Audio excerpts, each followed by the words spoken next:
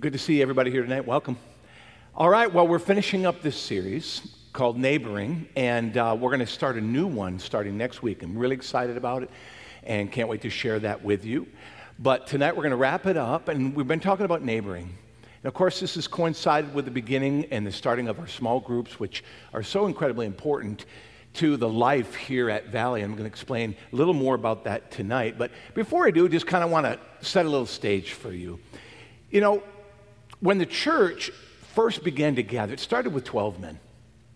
Jesus went and found him 12 men from various different walks of life, from various different emotional and experiences, different places, and different statuses, if you will.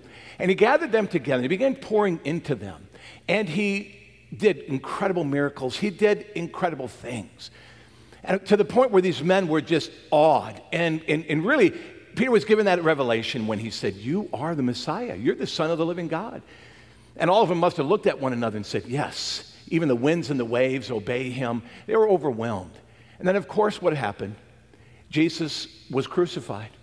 He was killed, murdered right there in front of them. Turned their lives absolutely upside down. Then, of course, 3 days later, he rose from the dead. And, of course, that took some time for them to believe, even though then they began to realize, he's been telling us that this was going to happen for quite some time. And then eventually, he appears before them and says, "Look, put your hand in my side, feel the holes." And, of course, now they're overwhelmed. The world is turned upside down.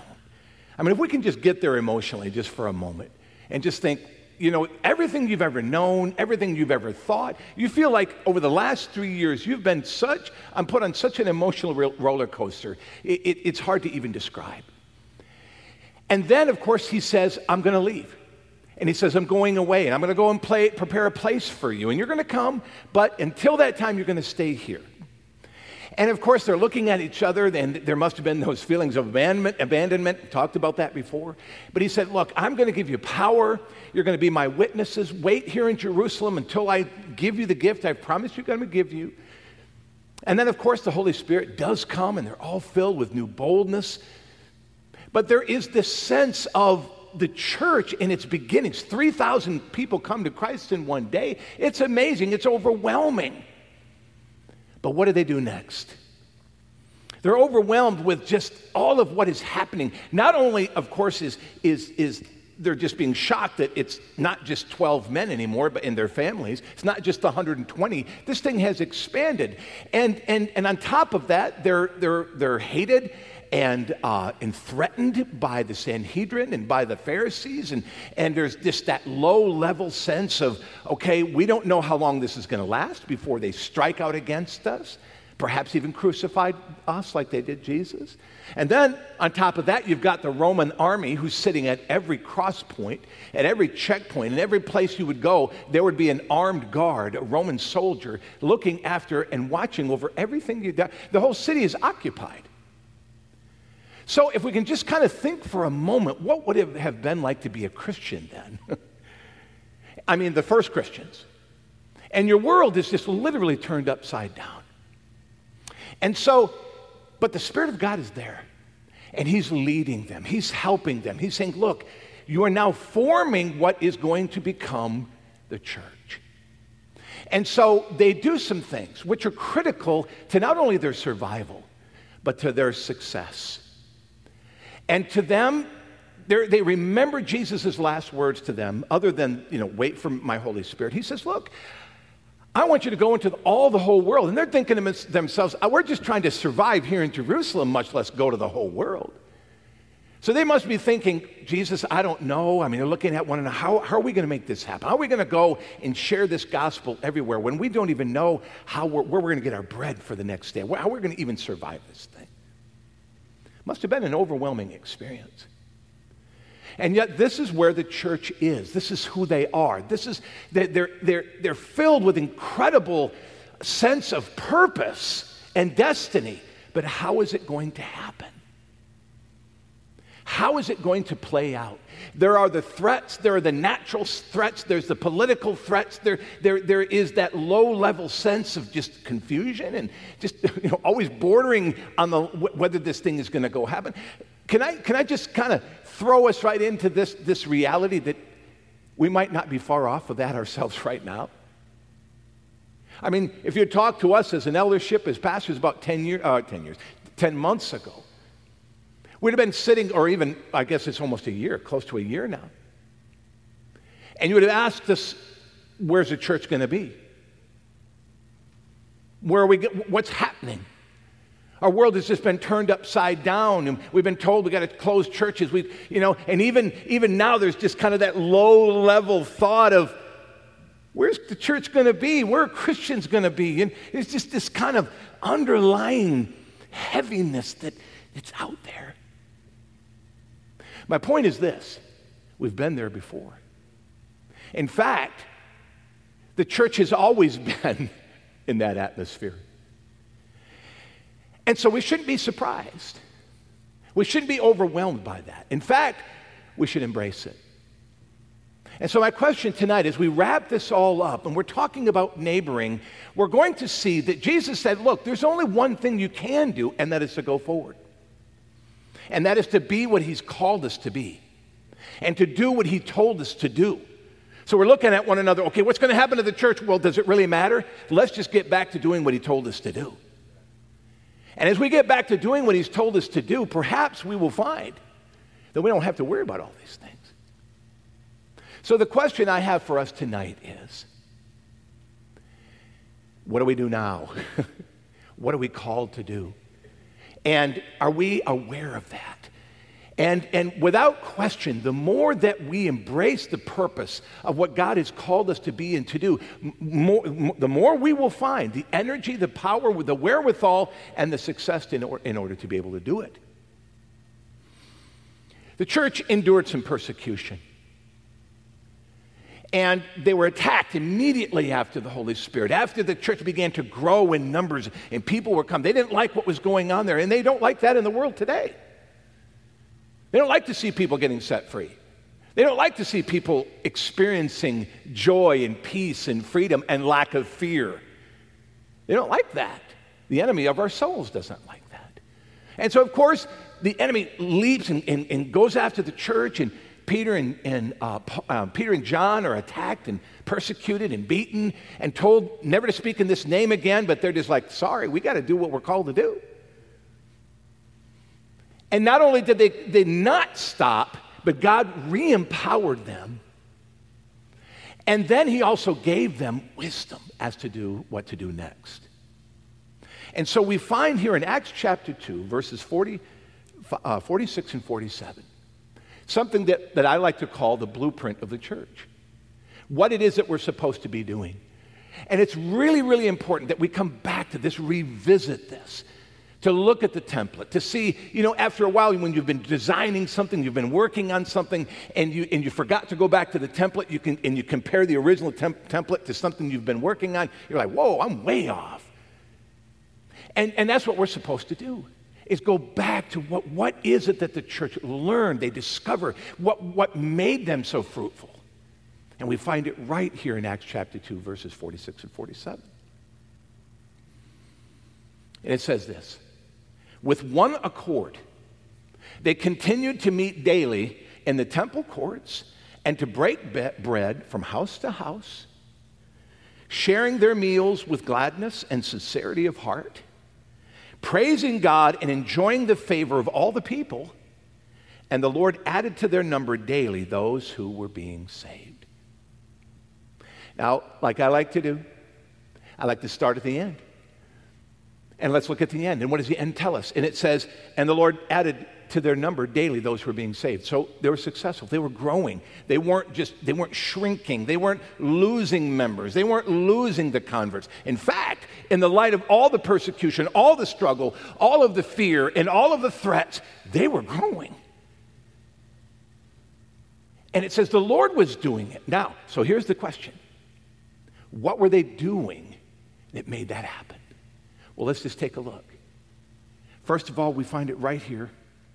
They were right off the bat, they were in one accord. Let's take a minute to look at that. They were in unity. See, struggle, difficult times cause people to come together and that's a good thing.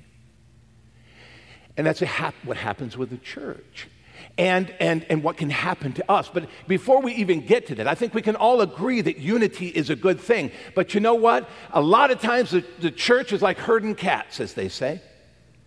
Trying to get a bunch of people together to all decide that we're going to get something done. But because we have so many people who think differently about how to get it done, man, we lose the forest for the trees. We get overwhelmed by the dissonance.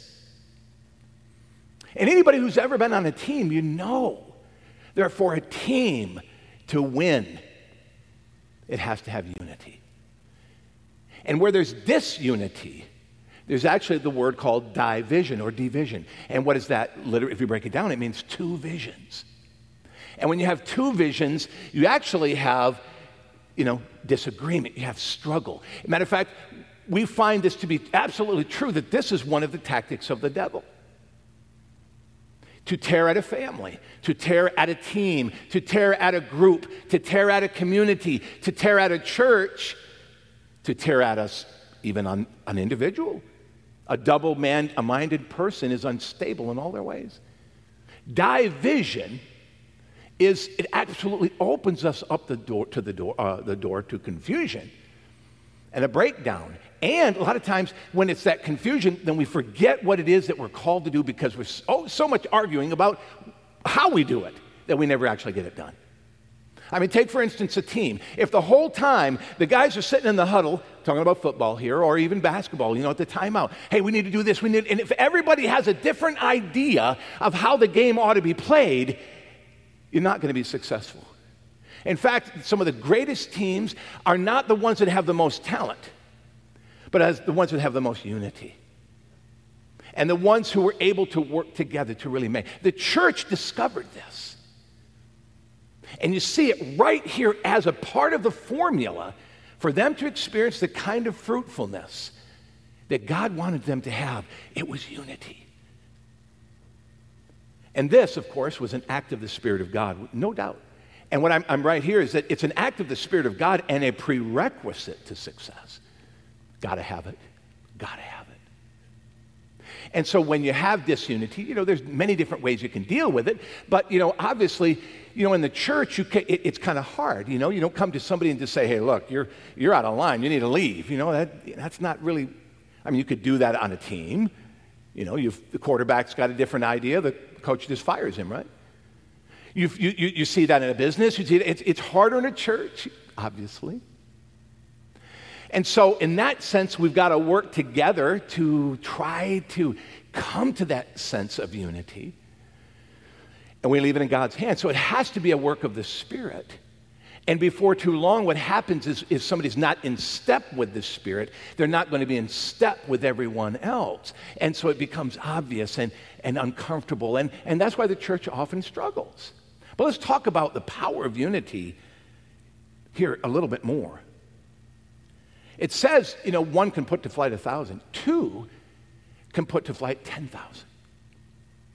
See, when a group of people, it doesn't even matter even the size. It says here that even two can do amazing things. Let's think about Gideon. Only 300 soldiers, and not all of them were even really soldiers, being led by a guy who had no personal confidence, except to just say, God, I'm doing what you're telling me to do.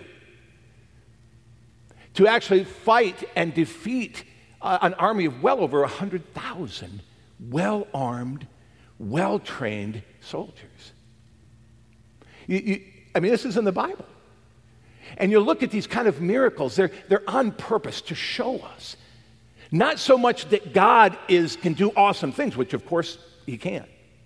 But what God wants us to see is that when we get in unity with one another, it doesn't matter what size we are. It doesn't matter what we can accomplish is incredible when we come together and we share a vision together.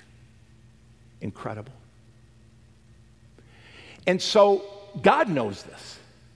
In fact, God knew this so much that when during the Tower of Babel, because you can actually see the negative version of this, that when mankind or man get together and they come into unity and then decide to do something evil, well, of course, that has its exponential factor as well.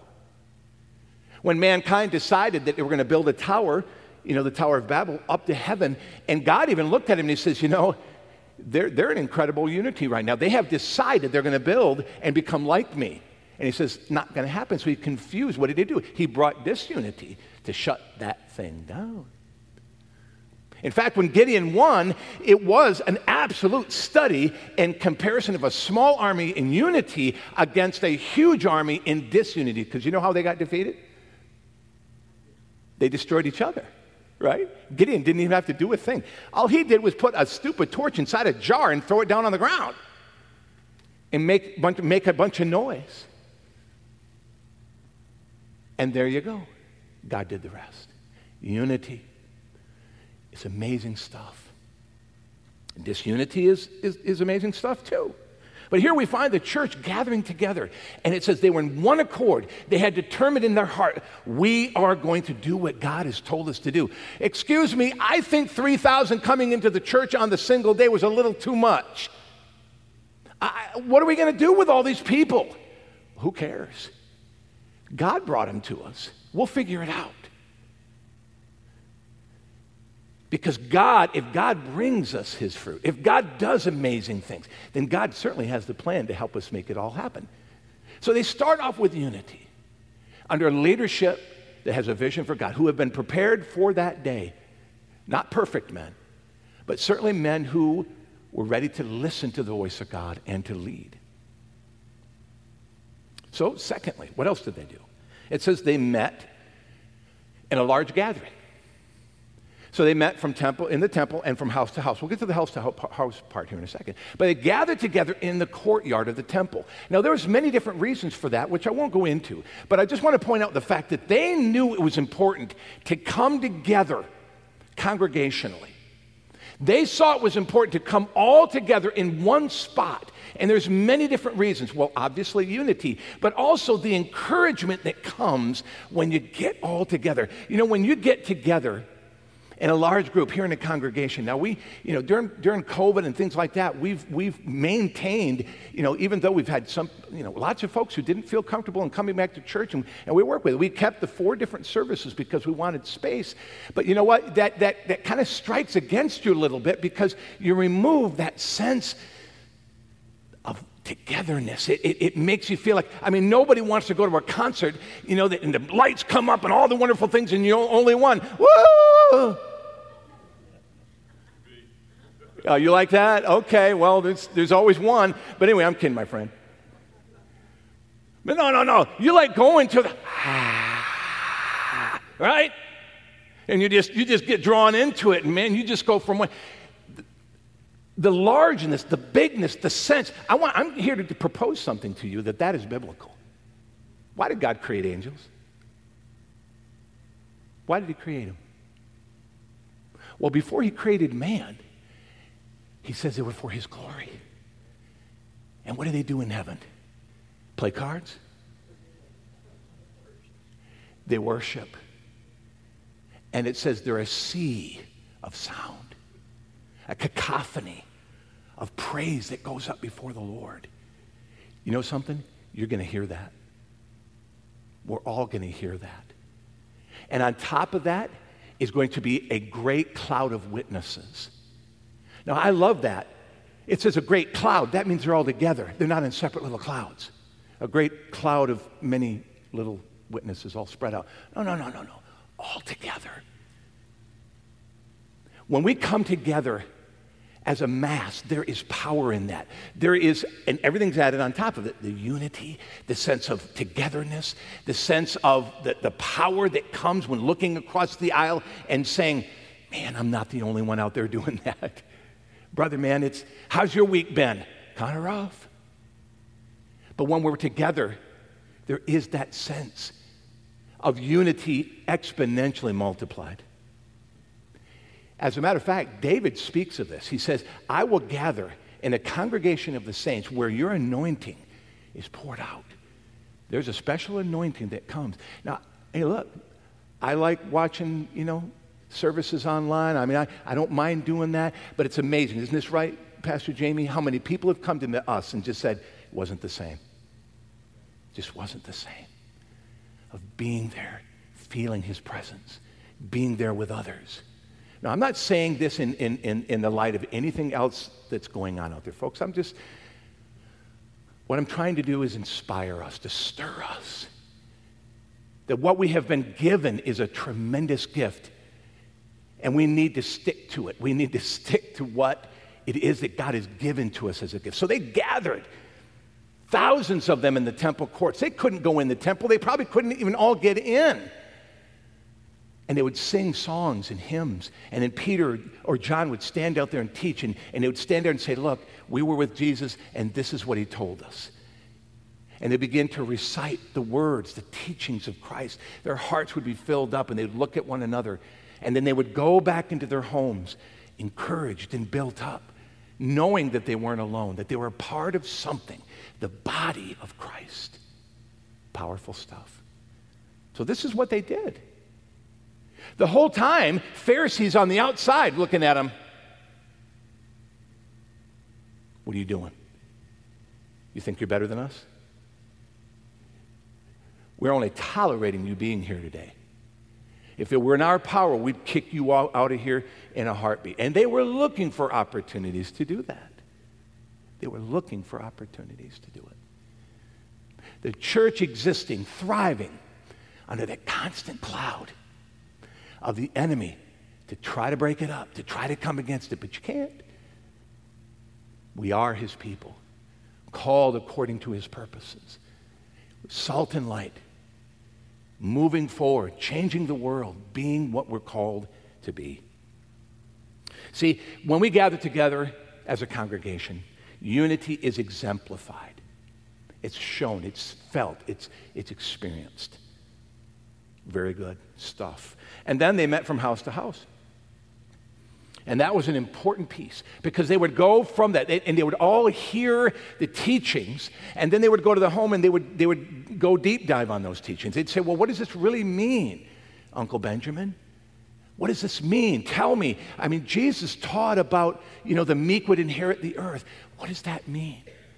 And they would begin to talk about it, and they would talk about more. Well, Jesus taught this, and we saw him do that. Well, then that's what it really means. Matter of fact, why don't we invite John to our next house group and let John tell us a little bit more? And they would then just basically dig into the words of Jesus, and they would begin to apply them to their lives. They'd ask questions. There would be an interactive experience that would take place, and it says they were met from house to house. And that was incredibly important to the church to be able to exist and to grow and to take the gospel right out into the streets. Now, here's something that you have to understand, that the church didn't really grow nearly as much in that big gathering as it did from the house to house. Statistically, we find that to be true in most nations, and especially here. 95%. Now catch this, 95% of people who come to Christ do so as a result of a personal relationship. Sorry, it's only 4% are crusade evangelism, only 1% in any other way. The result, and why is that true? Well, it makes sense.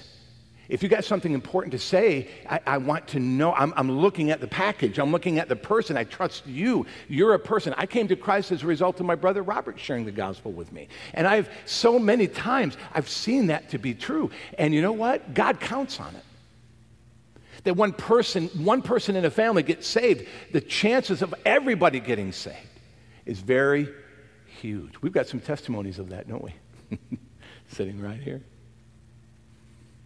That's the way it's supposed to work.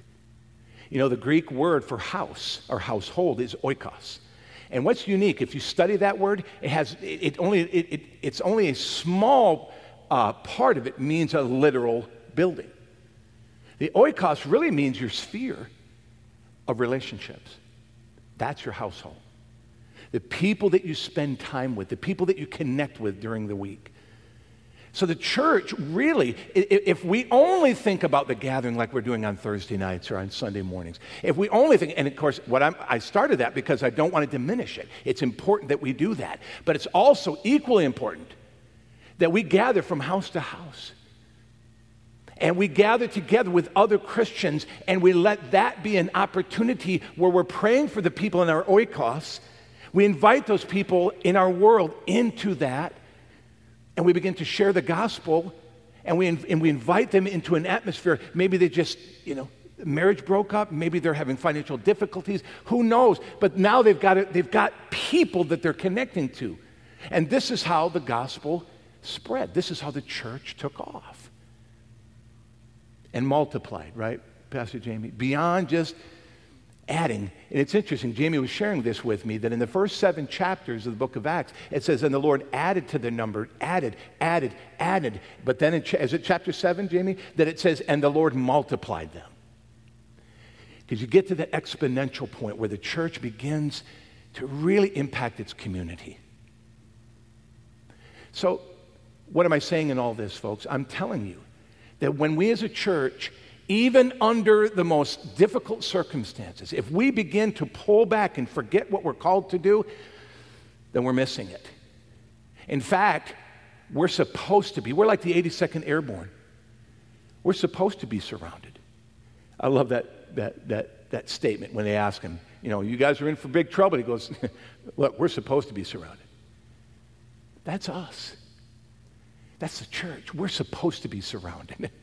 We're supposed to be living with darkness all around. We're supposed to be living in a situation where maybe that close away from losing our lives or that close away from being persecuted for what we believe. It's not that I'm inviting it.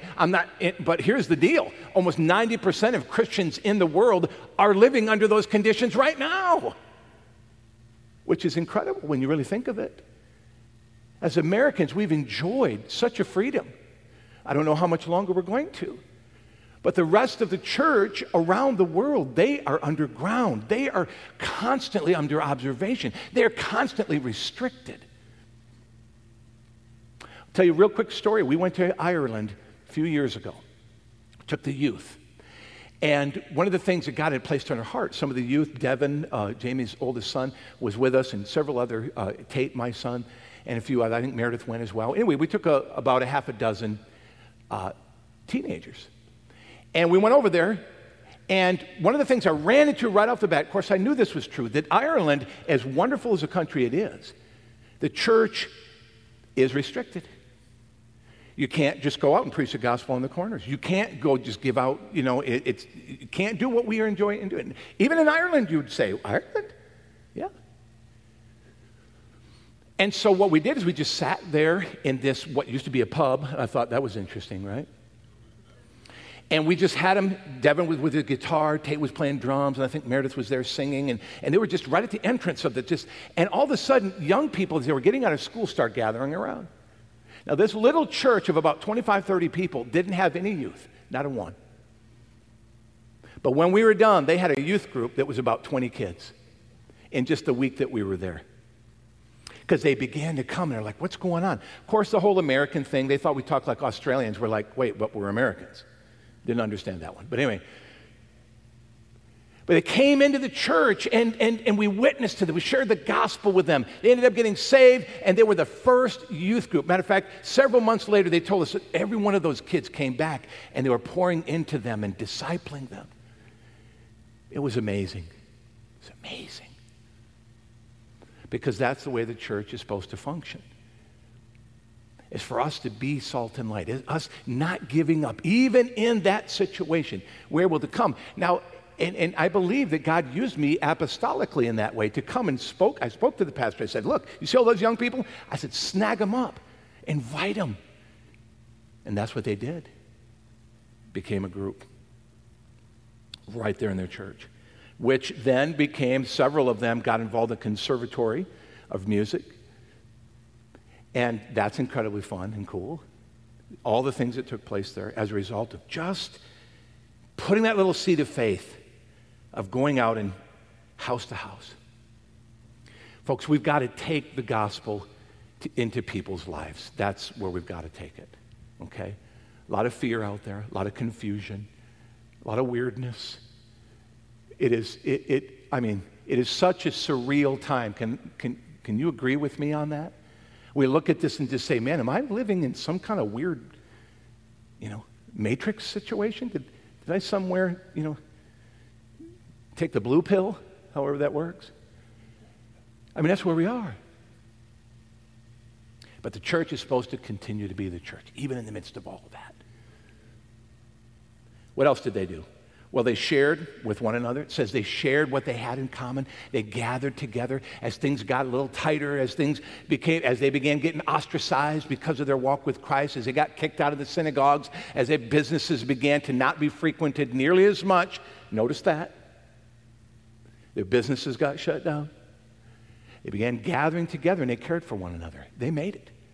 In fact, not only did they thrive, but they began to grow, and it says they grew and started to enjoy the favor of all the people.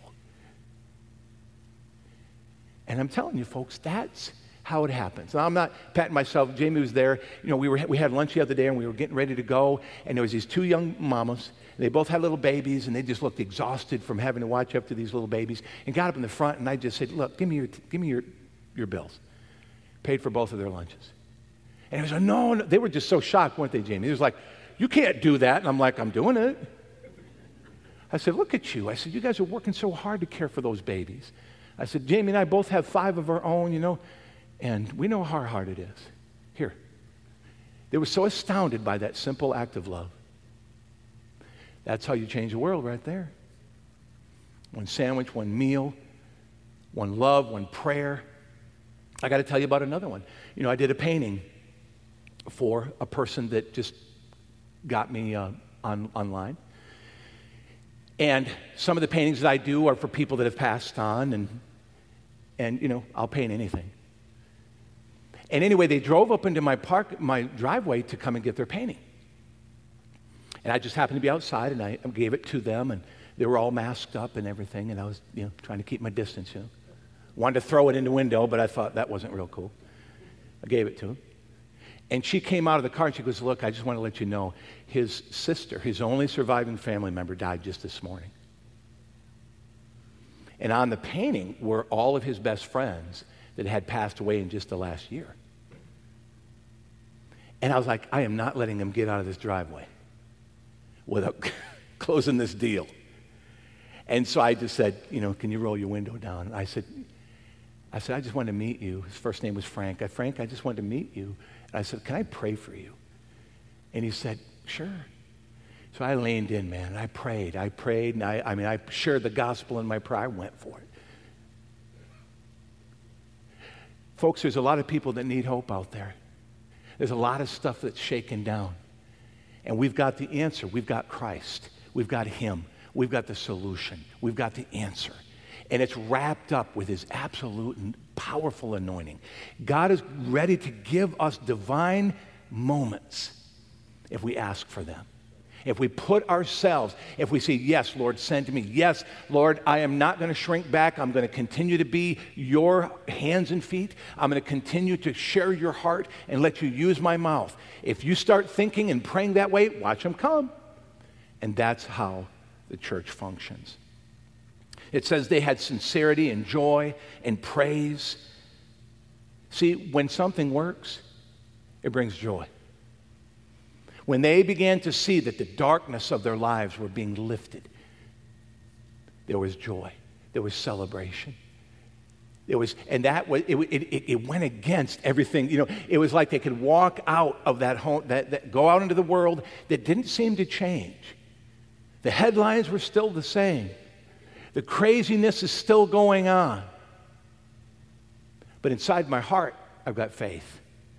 Inside my mind, I know that the kingdom of God is still advancing. Inside me, in my spirit, I now know who I am in the context of eternity. I wanted to start tonight by asking you that simple question. Folks, what on this planet lasts forever? Think about it. What is the only thing on this planet that lasts forever? The trees? No. Even matter, think about it. How about energy?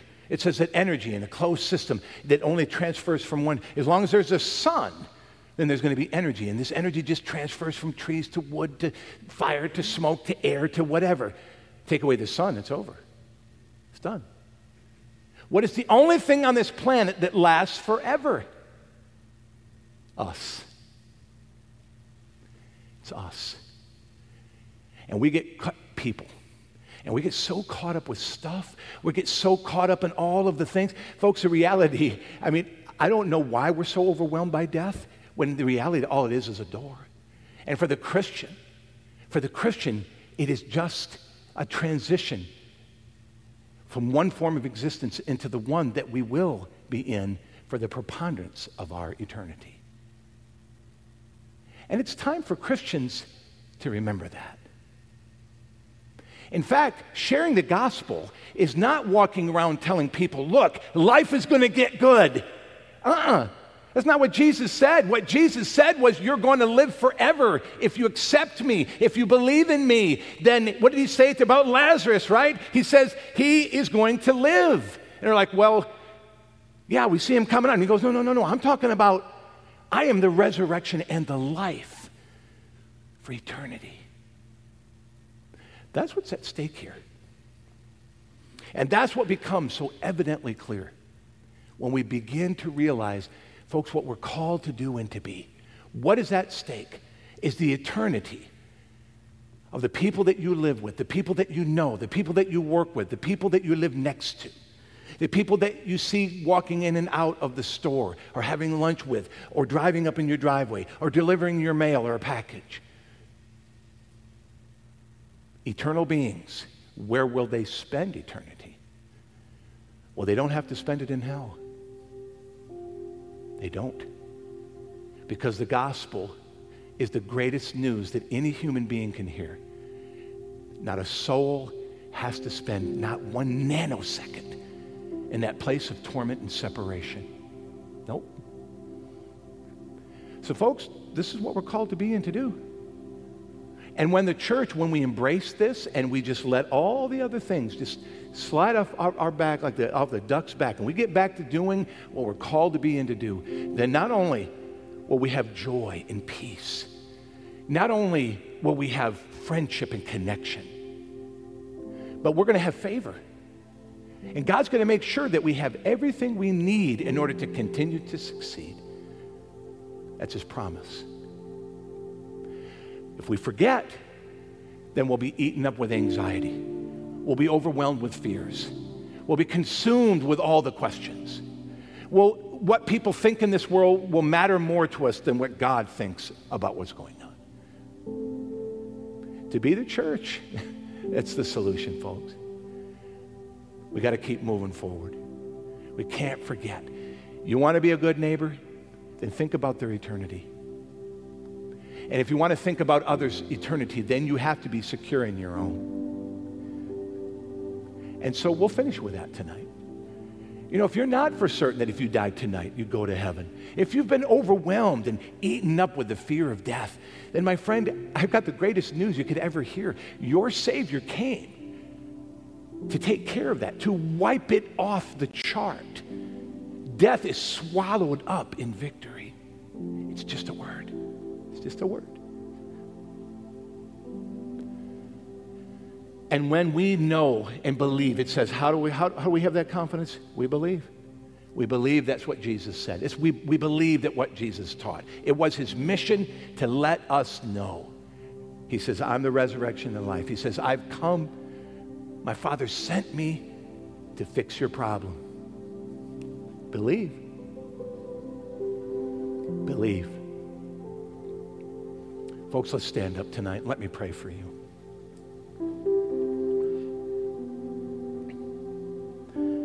The last thing that happened in our story here is, and the Lord added to their number. And it says they enjoyed the favor of the community. You know, you can't. What do you do with love? What do you do with love? You can't deny it. And that's why the people in the city of Jerusalem began to just say, these Christians, they're amazing people because they love us, they share with us, they reach for us, they care for us, they pray for us. Man, they've got something that I want. That's how it works. Folks, let's bow our heads. Let's close our eyes tonight. Lord, first of all, Lord, we want to be drawn in once again, God, to your purpose and vision and plan. Lord, I am under the impression tonight that most in this room tonight are people that have been following hard after you. That's why, to come on a Thursday night, the commitment is there. The heart is there. So, Lord, I just prayed now that, God, you just would refresh us, God. Reload the truth in our hearts, God. Sometimes we just got to reset, right? Reboot our heart, reboot our mind. That, Lord, we remember what it is that we're called to be and to do. That we not forget why we have the Holy Spirit. That we wouldn't, Lord, forget about what we're supposed to be doing in whatever vocation we're called to. Lord, where we find ourselves making money to survive. That, Lord, we're always salt and light. Help us. Lord, help us not to fear what's going on in the world today. Lord, we've been warned. We've been told this is what's going to happen. And Lord, the world, most of the rest of the world has been experiencing it.